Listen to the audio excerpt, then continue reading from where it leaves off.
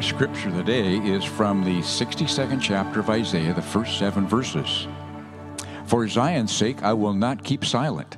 For Jerusalem's sake, I will not remain quiet, till her vindication shines out like the dawn, her salvation like a blazing torch. The nations will see your vindication, and all your kings your glory. You will be called by a new name that the mouth of the Lord will bestow. You will be a crown of splendor in the Lord's hand, a royal diadem in the hand of your God. No longer will they call you deserted, or name your land desolate, but you will be called Hephzibah, and your land Beulah. For the Lord will take delight in you, and your land will be married. As a young man marries a young woman, so will your builder marry you. As a bridegroom rejoices over his bride, so will your God rejoice over you. I have posted watchmen on your walls, Jerusalem. They will never be silent, day or night. You who call on the Lord, give yourselves no rest, and give him no rest till he establishes Jerusalem and makes her praise of the earth. This is the Lord's word.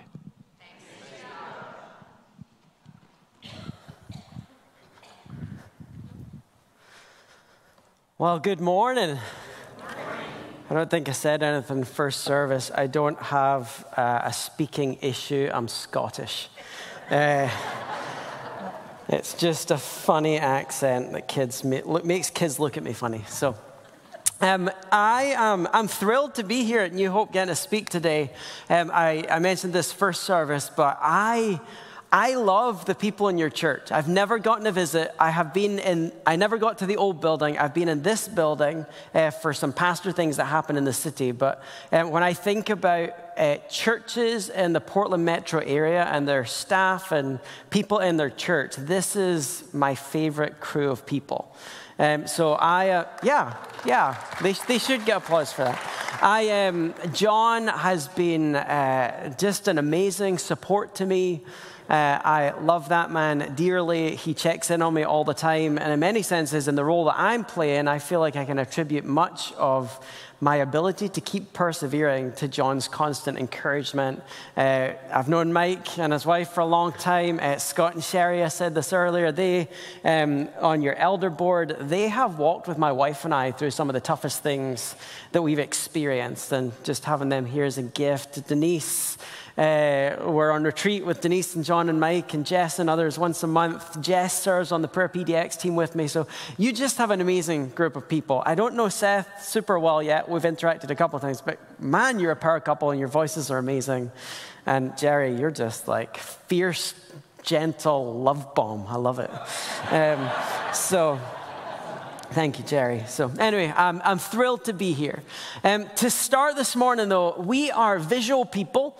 You know this well at the church who value creativity. So to start, I want to root us in an image that I think is really helpful when it comes to thinking about prayer. And the image is simply the image of fire. And this is a biblical image that's threaded from beginning to end. I don't know if you've thought about it, but we can go all the way back to Genesis 1, where God creates the heavens and the earth, and he makes day and night, and then in order to govern the day, he throws this flaming ball of fire into the sky, calls it the sun, and it dictates the window in which we do most of the work that we do. You can fast forward a little bit further into Exodus, where Moses encounters God at the burning bush and receives the call to rescue the people of Israel. You can follow them through the wilderness as God gives them a pillar of cloud by day and a pillar of fire by night that enables them to navigate the wilderness. You can go forward to places like Elijah, where he's calling fire down from heaven to defeat the prophets of Baal, or the moment on the top of the mountain where he's looking for God, and he's not in the wind, and he's not in the earthquake, and he's not in the fire, but in the still small voice. You can jump into the New Testament, and you see God as the refining fire. You see tongues of fire falling on the believers at Pentecost. You can go all the way to the end, to the fires of judgment and places like Revelation. Fire threads from beginning to end of the scriptures. And I think fire is a really powerful illustration when it comes to thinking about prayer. So I want to look at two manifestations of fire. The first one, they're contrasting. So the first one is a bonfire. You may want to jump back a year and a half or so ago to the forest fires might be a more apt illustration if you remember not being able to breathe in the Portland metro area. But think of a bonfire, or think of a forest fire. What are the words that come to mind? It's raw, it's untamable, it's uncontrollable, it's dangerous, it's indiscriminate. It doesn't care what's in its path. This raw, potent power of God. Places like Deuteronomy 2 and Hebrews will describe God as a consuming fire, burning up all the brokenness in the world. When it comes to prayer, I think sometimes we forget that in the act of prayer, we come into contact with this raw, fiery power that is the God that we worship. Every time you turn your heart toward Him, or you turn your words in His direction, or you ask Him to move in the world, we are interacting with this ferocity.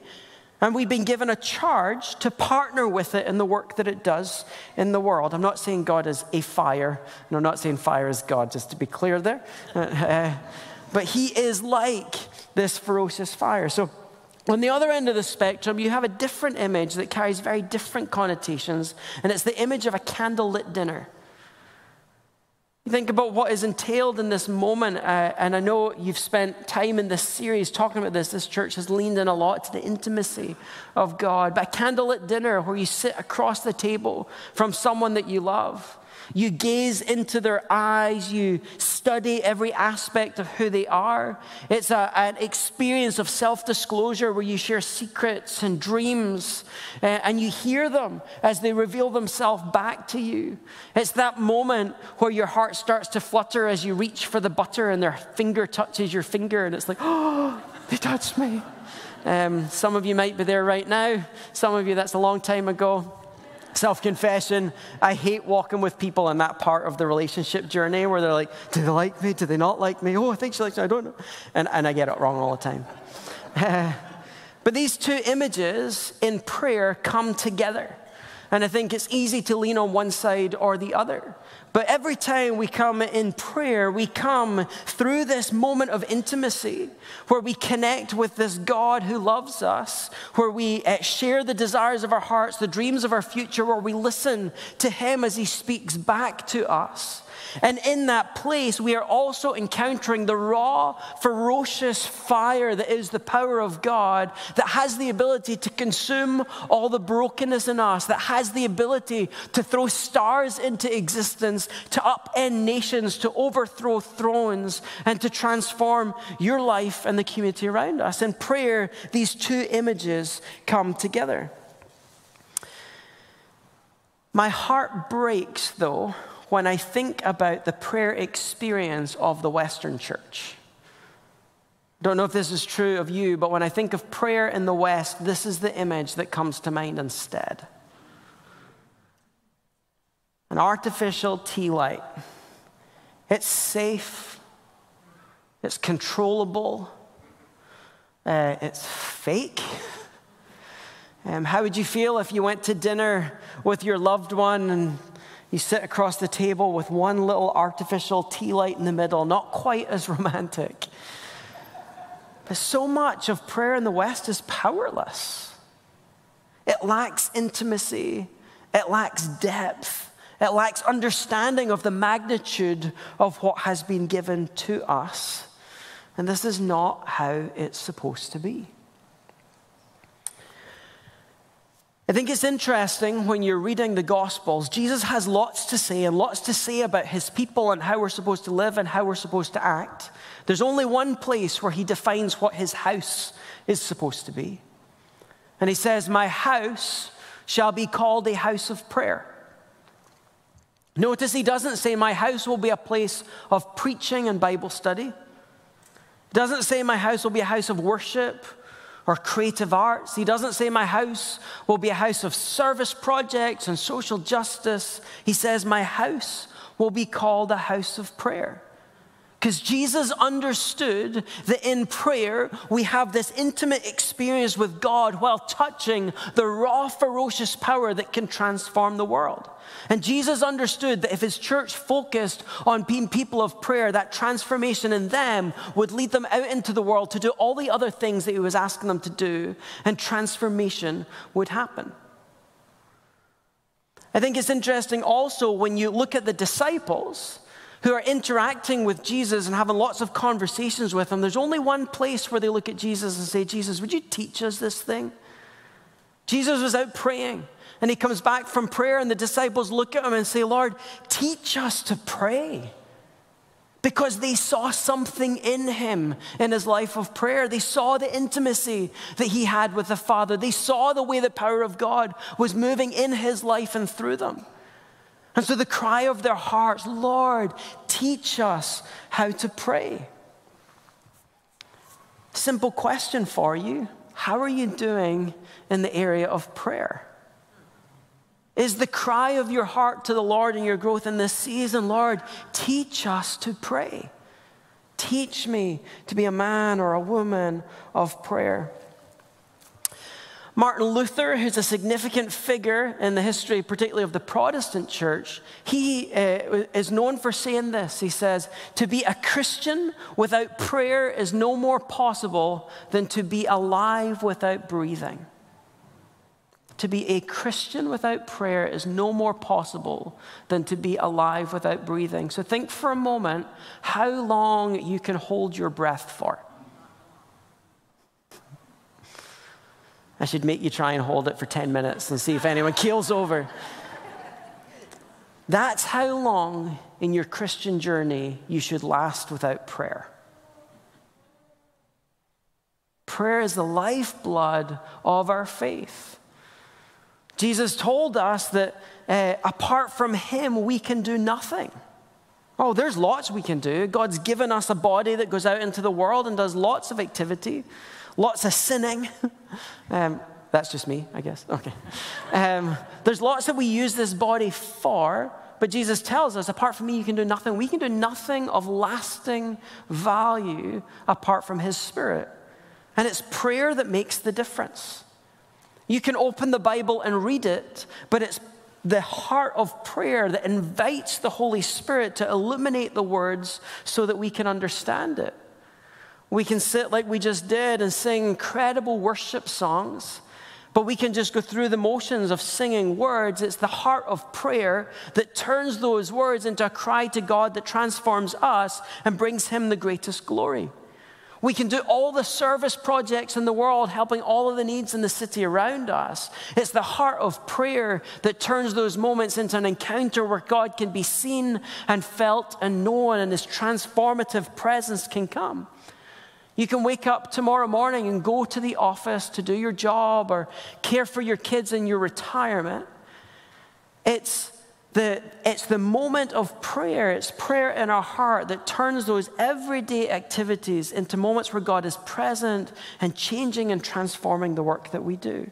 It's no more possible to be a Christian without prayer than it is to be alive without breathing. I want to talk a bit about intercession or intercessory prayer. And before we go any further, I just want to demystify the word.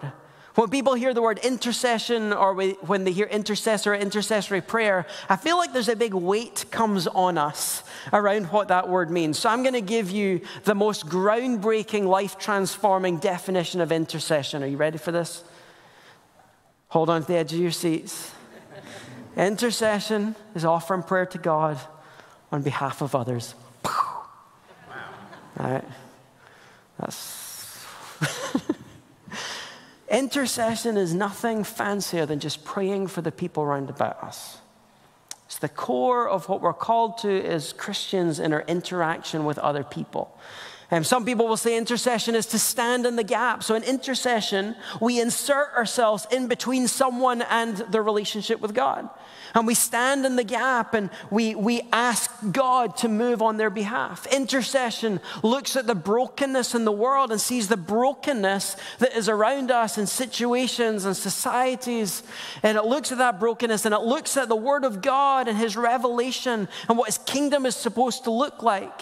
And it stands in the gap between the broken reality we're in and the vision of the kingdom where there's peace and harmony and healing and wholeness and joy in His presence. Intercession stands in the gap. It fixes its eyes on the future reality and it calls that reality to manifest in the presence so that His kingdom would come on earth as it is in heaven. Intercession is one of the highest expressions of love that we can express. In intercession, we carry someone in our heart into the throne room of God, and in the middle of that encounter with Him, we offer them to Him and we ask that He would do His best in their life. We try and catch a vision of what He wants to do in them and through them and what wholeness might look like, what ministry fruit might be in their life, and we plead with God to make that a reality in their life. Intercession is our greatest expression of love for the people round about us. I want to have us listen again to Isaiah 62 in this primary text. Pay attention to how Isaiah has fixed his eyes on a future vision. We're at a point in the story where Israel isn't in exile yet, but they're about to be. They're living in sin. They're rebelling against the Lord. They're sacrificing children to idols. They're worshiping false gods. They're killing one another. They're intermarrying in ways that had been forbidden at this point in the law. Every possible thing that they've been asked to do, they're breaking. And yet in the middle of this moment, Isaiah looks ahead and sees the vision for what God wants it to be and invites God's people into this role of intercession. And just for fun, notice that there's some fire imagery in this passage as it talks about prayer. So Isaiah says, "For Zion's sake, I will not keep silent. For Jerusalem's sake, I will not remain quiet till her vindication shines out like the dawn, her salvation like a blazing torch. The nations will see your vindication and all the kings your glory. You will be called by a new name that the mouth of the Lord will bestow. You'll be a crown of splendor in the Lord's hand, a royal diadem in the hand of your God.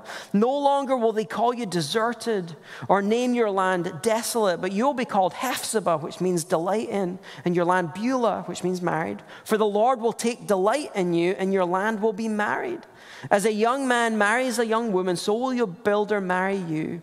As a bridegroom rejoices over his bride, so will your God rejoice over you." Isaiah looks out at a world that is broken, a people that are rejecting the Lord, rebelling at Him at every possible turn, and he looks ahead to this promise that God has given of Israel vindicated, of them given a new identity and a new name, and this transformation as they become the celebrated entity in the world. I think this is what God is calling us to do as intercessors in the city that we're living.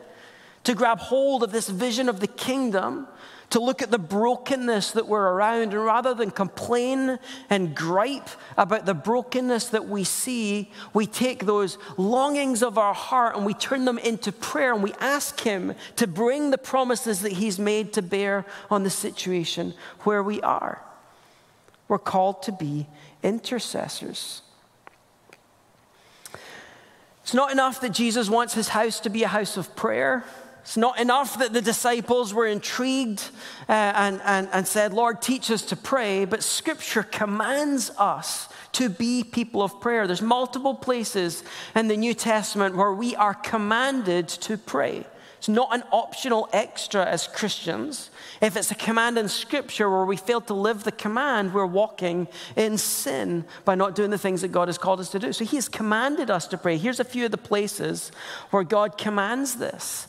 So you can go to Luke 18 where Jesus tells the parable of the persistent widow, and he tells the story and he says, "I'm telling you this story so that you will learn to pray and not give up." You can jump to Romans 12:12, where the people are told to be faithful in prayer. Ephesians 6, pray in the Spirit on all occasions. This is the armor of God. He's telling them all the defensive armor that they have, and then 2 offensive weapons. One, the sword of the Spirit, and the other, praying in the Spirit at all times with all kinds of requests. Philippians 4, in everything by prayer and petition with thanksgiving, present your requests to God. And then what happens? The peace that transcends our understanding will guard our heart and our mind in Christ Jesus. Colossians, devote yourselves to prayer. 1 Thessalonians, be faithful, pray continually. And then one of my favorites, and this is geared towards you, if you're in a leadership role, whether it's in the church or in your home, 1 Samuel 12:23 is a favorite verse of mine. And at this point in the journey, Samuel is stepping out of leadership over Israel, and Saul is coming in to be the first king. And during the transition, he's given this kind of farewell. In the middle of this farewell, he looks at the people and he says, far be it from me that I should sin against the Lord by failing to pray for you. And I'll teach you the good and right way. Only be sure to fear the Lord and serve him with all your heart. Consider what great works he's done for you. Samuel, in stepping out of leadership, not in this leadership role anymore, understood that as a leader of God's people, we are sinning against the Lord if we fail to pray for the people that he's put us in responsibility over. It can be a tough word for us as leaders. God wants us praying. He wants to hear our voice. He knows our needs before we ask them, so he doesn't need us to tell him what he wants to do, but he wants the interaction. And God wants to partner with us. He wants partnership with humanity as we work in the world. There's a quote by John Wesley that I've sat with a lot. I wrestled, do I agree with this? Do I not agree with this? So I'm going to submit it to you to see what you think. John Wesley said, God does nothing on the earth save in answer to believing prayer. In John Wesley's thinking, God will not move on the earth outside of partnership with us in prayer. So you don't need to agree that that's true, but let me just pose this for a moment. What if that is true? That when God wants to save the life of someone in Iraq, that he stirs the heart of someone here in Portland to pray, and through that prayer enables them to pour out his power on the life of someone else? What if God wants to work in the life of your neighbor or your child or your spouse or your parent or your friend, and the thing standing between that person and the power of God moving in their lives is he's waiting on someone that knows them, calling out on him to do a work in their life? If this is true, this is potent. In my own Bible reading right now, I've been reading through the prophets, and I just got finished with Ezekiel, and I was really struck by this verse in Ezekiel 22. God is saying to Ezekiel, I looked for someone among them who would build up the wall and stand before me in the gap on behalf of the land so I would not have to destroy it. But I found no one.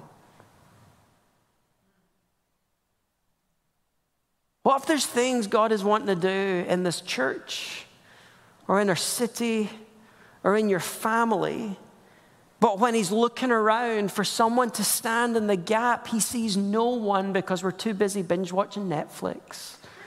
We're too busy scrolling through our phone. We're too busy doing another helping project that we weren't asked to do, where we've inserted ourselves in someone else's life and we're being a busybody. What happens if we're just lounging on the couch, not doing the work that we're supposed to do, and God is looking for someone who will call out his power, and no one is available? We know we're supposed to pray. It's one of the easiest Christian activities we can do. I don't know why it's so hard for us to be able to do it. So the instruction or the truth that we're commanded to pray is not the breathtaking part of this. The part that's breathtaking and mind-blowing to me is that God has obligated himself to respond to the prayers of his people. God has bound himself to have to respond when his people pray. Look at Isaiah 62 again, the latter part of this. So it started, for Zion's sake I will not keep silent, for Jerusalem's sake I will not remain quiet. Fast forward, I have posted watchmen on your walls, Jerusalem. They will never be silent day or night. You who call on the Lord, give yourself no rest and give me no rest until I establish Jerusalem and make her the praise of the earth. God telling his people, I want you to give yourself no rest and give me no break until I do the very things that I have promised I will do. God is obligating himself. You could take this passage and you could substitute Jerusalem for the city where we're living. For Portland's sake, I will not keep silent. For Southeast Portland, I will not remain quiet till her vindication shines out like the dawn and our salvation like a blazing torch. I have posted watchmen on your walls, O Portland. They will never be silent day or night. So you who call on the Lord, give yourself no rest and give him no rest until he establishes Portland and makes her the kingdom of God that it's intended to be. One of my favorite biographies is an A.T. Pierson biography of George Mueller. If you don't know George Mueller, Google him or get that book and read it. You will be inspired. But he was an intercessor that did incredible work back in Bristol, England. And as he shares about his prayer journey, one of the things he talks about, he calls it holy argument. So he says, when you're praying and you're interceding for things, build your case like a lawyer would going before a judge. So he's like, I want you to build a holy argument so that you can go into the presence of God and you can use that argument to show him that he is obligated to answer the prayers that we pray. And so he says, find the promises in Scripture that say the things that God has said he'll do and tell him, you said you'll do this, so you have to do it. So we have this practice. Well, you're not doing it, this is his caveat, you're not doing it to convince God that he has to move. You're doing it to convince yourself that God has said he'll do the things that he'll do. Holy argument is a practice in building our own faith. And so that's what we're going to do. So in our church, before our services, we're praying for the service. And at the end of the time together, we say to the people who are all praying, so here's what you're going to do. Out loud, all together right now, I want you to answer the question, why should God answer the prayers that you're praying? And I have them tell God why he's obligated himself to answer. So here's some of the scriptures that I use and some of the things I pray as I'm telling God why he should answer the prayers that we're praying. So first one, James 4 says, you don't have because you don't ask. I'm like, God, so I'm asking. You're telling me that I don't have because I don't ask, so now I'm asking, so you have to give. Right? He said it. John 15, if you abide in me and my word abides in you, ask whatever you want and I'll do it. God, I'm doing my best to abide in you, and your word is in me, and so I'm asking. So you said you'll do it. John 14, ask for anything in my name, and I will do it. And so as we're praying, I'm going, okay, I'm asking in your name. It's not a formula. It means am I aligned with your will? So God, I'm asking for people to be saved. You say you don't want anyone to perish. I'm praying for the unity of the church in Portland, and you prayed that we would be one just as you were one. I'm praying that our church would be fruitful. You want our church to bear fruit. I want our church to love better. You said people will know your disciples by our love for one another. I'm asking you to do the things that you said you'd do. So you have to do it. You don't have a choice. Matthew 7, ask and it will be given, seek and you will find, knock and the door will be opened. And he goes on to say, if earthly fathers can give good gifts to their kids, how much more is that father going to give good gifts to those who love him? So I'm like, God, you give better gifts than we can ask for. 2 Chronicles 7:14, if you jump back into the Old Testament, if my people who are called by my name will humble themselves and pray and seek my face and turn from their wicked ways, then I will hear their prayers, I will forgive their sins, and I will heal their land. And so God, we're humbling, we're confessing, we're separating ourselves from wickedness, so do the things that you say you'll do. And obviously Isaiah 61, God, you told us to give you no rest until you establish the things that you're doing. It's a little caveat. God has obligated himself to respond to our prayers, but here's a couple of qualifiers. God has obligated himself to respond to our prayers of helplessness and of righteousness. So we see all the way through the scriptures when people are oppressed and taken advantage of, whether they know the Lord or not, as they cry out of helplessness, God moves. And we know in our own lives when life feels helpless, when we feel that we have no power and we don't know the way out, those are often the times when we pray most fervently. God has obligated himself when we cry out of helplessness, but God has obligated himself to respond to our prayers of righteousness. So James says the prayers of the righteous are powerful and effective.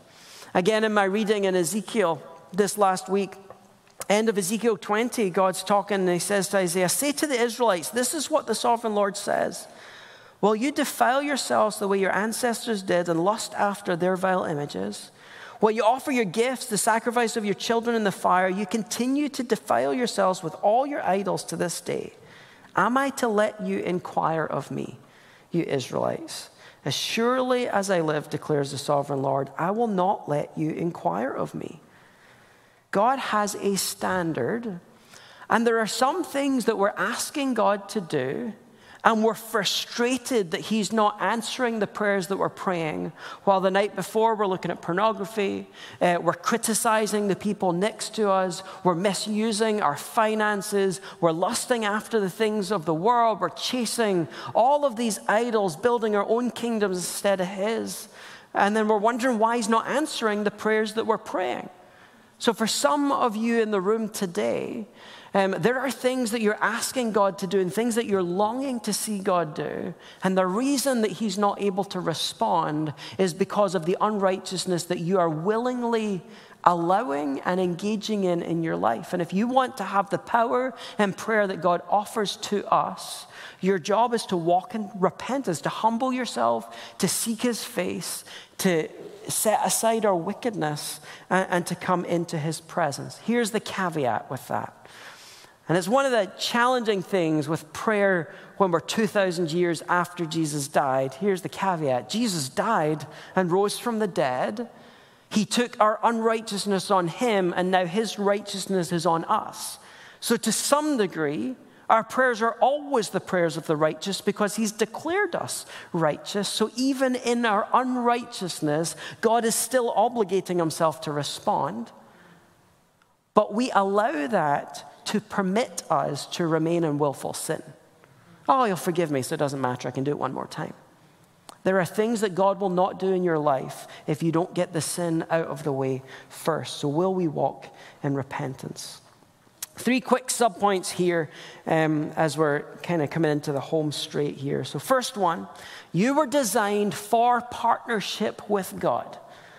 So in Genesis, Adam and Eve were put in the garden to be in unbroken communion with God and given responsibility to have dominion over the earth. And the way things were supposed to go is they're supposed to partner with God in expanding his rule and his will all over the earth. That's how we were created, to live in harmony and in partnership with him. But we know how the story goes. Adam and Eve sin. They reject the way of God and they choose instead to live out of their own ability. And so we've inherited this pattern where we choose to live our lives and our faith lives outside of partnership with God. We choose to live our normal lives and our Christian lives prayerlessly. That's a result of the fall. But we were designed for partnership. It wasn't supposed to be that way. So we're designed for partnership with him. Secondly, God has endowed us with the power to make a difference. So we're made in the image of God. I don't know if you've thought this through before. We're made in the image of God. The Bible tells us that in the beginning, God speaks. And with his words, everything that we know comes into existence. God breathes and life is born. So God has the power with his words to birth life in the world. And we as humans have been given a similar power. We can use our words to bring life, and we can use our words to bring harm. A favorite proverb of mine is Proverbs 18:21, and it says, the tongue has the power to bring life or death. So you have been given the ability with this tiny little thing here to look at the person next to you and build them up, speak encouragement and life into their situation. And you have been given the power, and you've all been the victim of this, of someone's tongue bringing death and tearing you down and criticizing you. And it cuts us to the core. God has given us the ability to bring life. And part of that ability is prayer. Because in prayer, we connect with the source of life and we ask him to pour that life into the situations around us. So God has given you in that tiny little thing waggling in your mouth, or with your hands as you communicate and write, he has given you the ability to bring life into this world as we partner with him in prayer to pour that ferocious fire upon the earth. Little caveat here. In the fall, Satan has his pattern. We know his pattern, right? He looks at Adam and Eve and says, did God really say that you shouldn't eat from the tree of the knowledge of good and evil? So Satan's primary tactic is to make us question whether God's word is true. Is it really true? Did God really say that he has created us for partnership with him? Does God really say that he's obligated himself to respond? Does God really want to use me to make a difference in the world? So Satan wants us questioning our identity and our belief in who he is and what he can do. But in that fall situation where he tempts them, if you eat, did God really say don't eat from the tree of the knowledge of good and evil? Well, yeah, if we eat from it, we'll die. Well, no.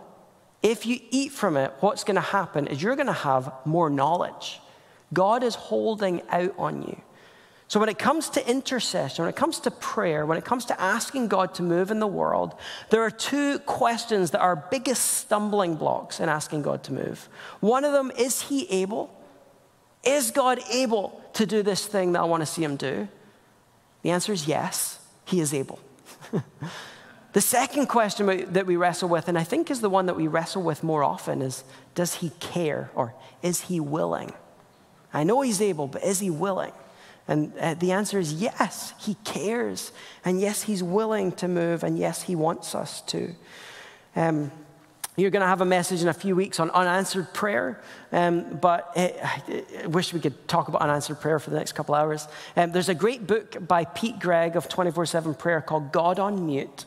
If you are wrestling with unanswered prayer, I would say get hold of that book and read it. It is one of the most encouraging and inspiring books. I don't know how anyone can write about unanswered prayer and leave you wanting to pray more. But that's a really good book for that. So two obstacles to our prayer. Do we believe he's able? Do we really believe he cares? So you were designed for partnership with him. He's given you the power to make a difference. And then thirdly, you have been deliberately and strategically placed. So there are no accidents. You are not in your situation by accident. God has strategically placed you to impact people and situations. God wants you, when God said, my house will become a house of prayer, right? He's not saying we're going to gather in churches and be prayer people. He's saying, as we know from Peter, that you are the living house. You're stones in the living house. You are supposed to be a walking, talking house of prayer, so that everywhere you go, you carry his presence. Everywhere you go, people are encountering him through what you're doing. So you've been strategically placed to impact the lives of people in the situations that you're in. So if you think about your neighbor or your friend or your spouse or your workplace or the neighborhood you're in or the issues of brokenness in the world that you find yourself surrounded with, God has strategically placed you there so that you can use that tongue of yours and that heart of yours to call his power to bear on that situation, to bring the transformation that he is longing to do in that place. Final point. Something powerful happens when we pray together rather than separate. So God has obligated himself to respond to the prayers of all his people, but he's obligated himself in a special way when his people come together. So where 2 or 3 gather together, there I am in your midst, giving you this authority to bind and to loose. Something happens when you wrestle with those two questions. Is God able and does he care? As we come together in intercession, and I'm like, I don't know if God's able to do this. And Mike looks at me and goes, well, I believe he can, so borrow my faith and let's pray together that God will do this. I just don't know if he wants to. I don't know if he loves me enough. Denise is like, God cares. Borrow my faith. I have faith that God can move in this situation, and let's pray together. A couple of passages here. Just to show you the scriptural emphasis on the corporate prayers of the church. Acts 1, when they arrived, they went upstairs to the room where they were staying. They all joined together constantly in prayer. A little later in Acts 4, after they prayed, the place where they were meeting was shaken. They were all filled with the Holy Spirit and spoke the word of God boldly. All the believers were of one heart and mind. A little later, brothers and sisters, choose 7 men from among you. We're going to return the responsibility for caring for the widows to you. And we as the leaders are going to give our attention to prayer and the ministry of the word. Acts at the inception of the church shows all the time the church would come together corporately to intercede. And what's the statement that's always repeated? And thousands were added daily to their number. I wonder sometimes if the reason we're not seeing thousands coming to the Lord and added daily is because we've lost this heart to join together in humble prayer. Final quote as we wrap up. Perhaps my favorite quote on prayer. Pete Greig said, God is mobilizing an army, and it's a broken army that marches on its knees. God is building an army. It's not a triumphal army that's going to overthrow the world.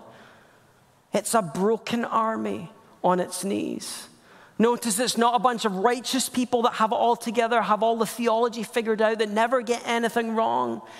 It's a broken people. And it's not even people standing strongly in the presence of God. It's people that can't do anything other than be on their knees and crawl. God wants to bring his kingdom to bear around us.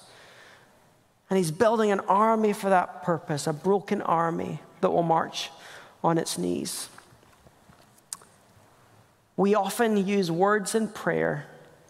I think the beauty of this passage is sometimes the strongest prayers we can pray have no words. And the prayers when we can't put words to how we're feeling and the broken groan of our heart and the heartbreak that we feel, and we just sit in God's presence broken. And we say, God, I've got no words, so I'm just going to feel this brokenness in your presence, knowing that you understand everything that it is. And we just groan and weep in his presence. And in response to that, the Lord will move. So let's go back to the image that we started with of fire, the bonfire and the candlelit dinner. God wants to use you to pour his power on the earth. So what do you want God to do in your life? As you look at the people around you, where do you want to see God move? What transformation do you want to see in this church and in the city around you? Will you step up to the mark? Will you fill the gap? Will you become a watchman on the wall? Let me pray. God, thank you that you want partnership with us. Thank you that you've obligated yourself to respond to our prayers. Thank you for this church who desire to shepherd and prayer and impact this city. God, would you help us to be a people, and would you help the Church of Portland to be a people who give themselves no rest and give you no rest until you establish things the way they're supposed to be. Would you pour your power through us into the world around us in Jesus' name. Amen.